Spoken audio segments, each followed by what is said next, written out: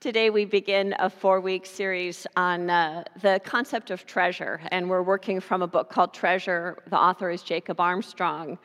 I'm reading to you from the Gospel according to Matthew, chapter 6, verses 19 through 21. Jesus said, "Stop collecting treasures for your own benefit on earth, where moth and rust eat them, and where thieves break in and steal them.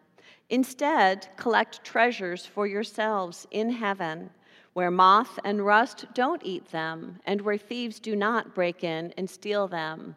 Where your treasure is, there your heart will be also." Amen. This is the word of God for all of us. Thanks be to God. I ask you, please, to pray with me. May the words of my mouth and the meditations of all our hearts be acceptable in thy sight, O God, thou our rock and our Redeemer. Amen. What's your treasure? Someone asked you, what's your treasure? What would you answer? Do you know how to answer right away, or does it feel more complicated than that? We may find that what we consider our treasure to change throughout our lives. For a very tiny child, often our treasure is something that makes us feel safe.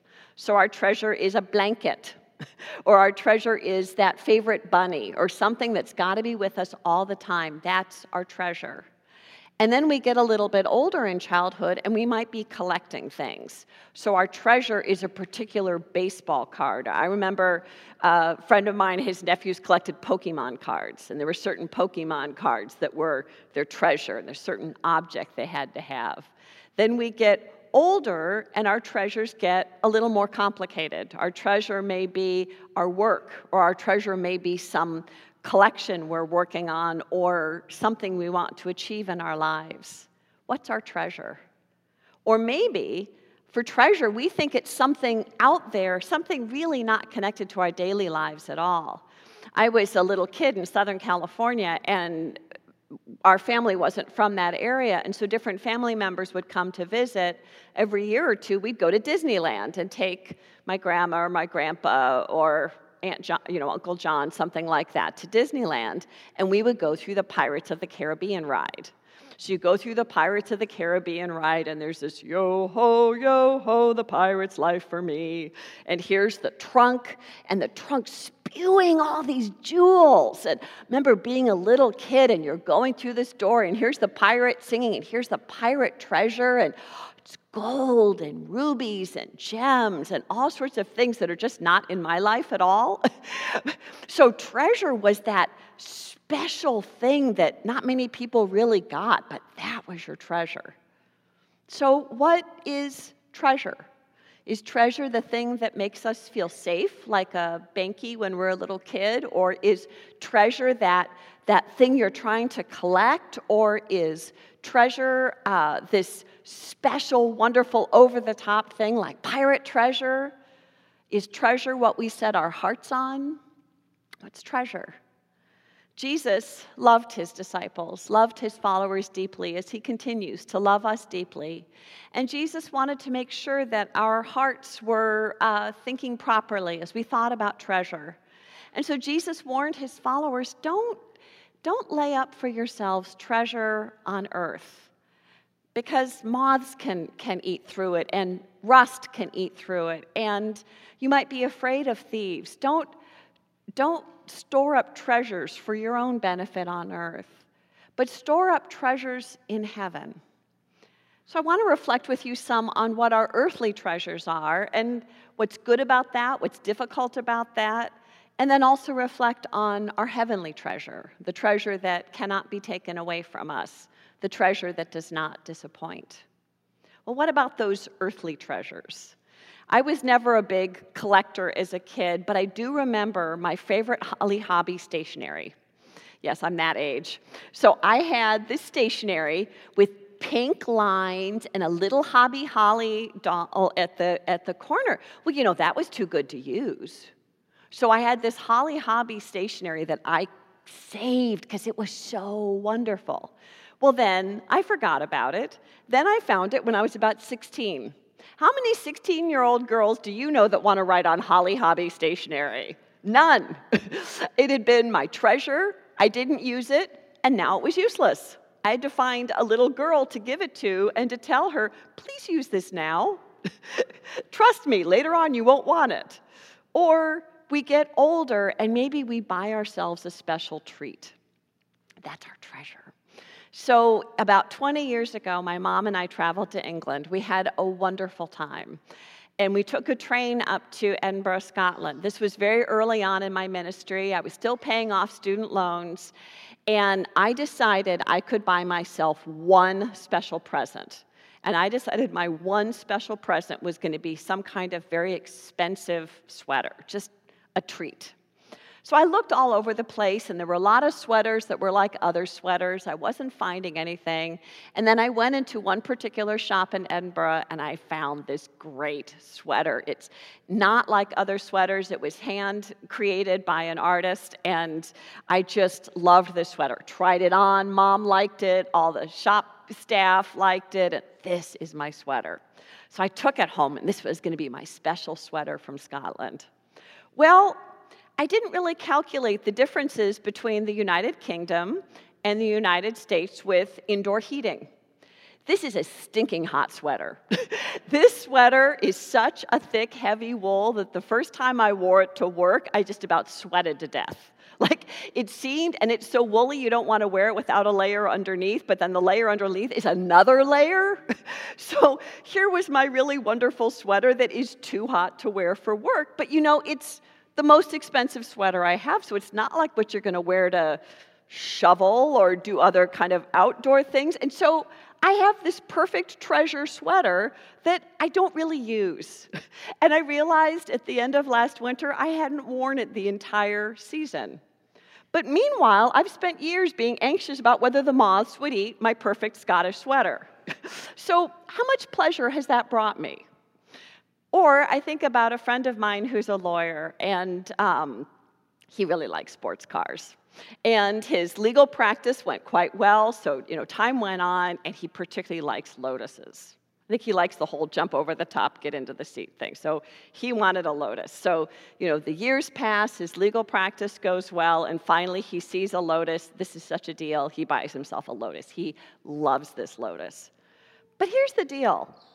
He's a patent attorney. He works night and day. Does he have time to drive around in his Lotus? It turns out he really doesn't. In addition, it's a Lotus, so you don't leave a fancy, expensive sports car out on the street. It's got to be in your garage. So my friend with the fancy Lotus in his garage has no space to park his car. So his car is out in the driveway while his Lotus is in the garage, not being driven, because all the work he's doing that got him the money to buy the Lotus means that he doesn't have any time to drive the Lotus he bought with the money. You see where we're going with this? Isn't it crazy? Here's this thing that was going to give him so much pleasure, and it's taking up space in his garage, but he's still anxious about something happening to it. He doesn't have enough time to ride it. He meant really well, but it didn't turn out to be that great a treasure, just like my Scottish sweater. Or we spend all our time trying to build up things and collect things through our lives, and then something happens and we realize, wow, that didn't mean all that much. Some of us are at the point of downsizing in our homes. I've been going through this with my family. My parents moved from a duplex at Wesley Willows, and now each of them is in a single room in the main building. And wow, did they have a lot of stuff. Now, they're not hoarders, but 62 years of marriage, you get a lot of stuff. It has not been fun going through all their stuff. And there's just boxes of papers and various collectibles and things we don't even remember where they came from that are collected from all that time. And it has turned out to be pretty stressful going through all that stuff. The things that we thought were our treasures aren't always our treasures. Now here's the precious part. As things change in our lives, in the Christian faith, Christ starts kind of shifting our desires. And it's interesting how our desires move away from the stuff we might buy, like the Lotus, like the Scottish sweater, And start moving toward our relationships. Start moving toward those experiences of serving others. Last night I had the joy, I've never seen our local high school, the Icemen, play. So I went to an Icemen hockey game last night, hoping to see Peter Herman play. He had a little bit of an injury, so I only got to see him play for 45 seconds, but got to see him for a little bit. I was talking with his younger brother, Matthew. Some of you know Pam Herman is the daughter of Robbie Mink, and we love Robbie, and Robbie's quite sick. I asked Matt, I said, Matt, I'm working on my sermon. Can you help me? What's your treasure? He didn't miss a beat. My grandma. Doesn't he know? In dealing with illness in his family, he knows. He's got his priorities figured out. He knows what a treasure his grandma is. And I said, well, you know, knowing that she's your treasure, what do you do differently? And at first, he wasn't quite understanding what I was asking. I wasn't being clear enough. But he's spending time with her. He knows that every day with Robbie is precious. That's his treasure. He knows his desires, his focus has changed. And there's no thing that is going to be as important as his grandma, who has always loved him, who has always been there for him. Our treasure. As we continue on in our lives, as we deal with hardships and suffering, we find that our perception of our treasure really shifts. And we realize how much our health is our treasure, and our relationships are our treasure. Our memories and experiences of serving others are our treasure. And most of all, our faith is our treasure. What is that gift of faith? What does it mean to remember those times that we really messed up and we were forgiven? What it means to have that weight come off our shoulders and to know Christ's forgiving love. There's no object I could buy that's as good as that feeling of forgiveness. Those times when relationships have gotten broken or frayed, and through Christ's grace, we've been able to talk things through and begin again. What grace that is. Christ's gift, our treasure. Those moments where someone ministered to us. I don't know about you, but I'm guessing you have similar stories of those times that you've been in a really hard time. And someone who's kind to you when you're in a really hard time, you will remember them forever. And they may feel like they did this small thing, but that person was there for you when you needed them, and you will never forget that moment of kindness. Those are my treasures, those moments of people being kind to me when I really needed help, when I really needed support. What a powerful reorientation Christ gives us of what our treasures are. And those earthly treasures that we thought were so important that we were worried about the moths eating the Scottish sweater or the rust or thieves hurting the lotus, these other treasures can't be taken away from us. Even as our memories dim, that gift they gave us can't be taken away. Our precious relationships, those moments of people looking out for us when we really needed the help. The amazing humility we feel when we realize God used us to serve another person. And we know that what we put into that wasn't very much, but for them, it was a big deal. It's part of why our work camp ministry is so important for our youth, to give our youth that opportunity to serve, whether it's the junior high group serving here in Rockford or the senior high group going out into other communities, and they begin to see what a pleasure it is to serve, what a treasure that is, how that is better than anything they could buy all summer. Jesus loves us. And Jesus came to his disciples then and comes to us now to remind us, you know, all that earthly stuff you're trying to pile up and store as treasure, it's unsatisfying. It can be taken away from us. It's just not that important. But store up for yourself heavenly treasures. The moths can't get at them. Thieves can't get at them. Rust can't get at them. That treasure of faith, which gives us a sense of peace even in the most difficult times. The gift of forgiveness. The gift of relationships. The gift of people who have served us at our moment of greatest need. And the times that we've been used to serve others. These are those treasures in heaven. The opportunity to embody Jesus for others. The experience of Jesus coming to us in our moment of need. Thanks be to God for this heavenly treasure. the gift of Christ. Amen.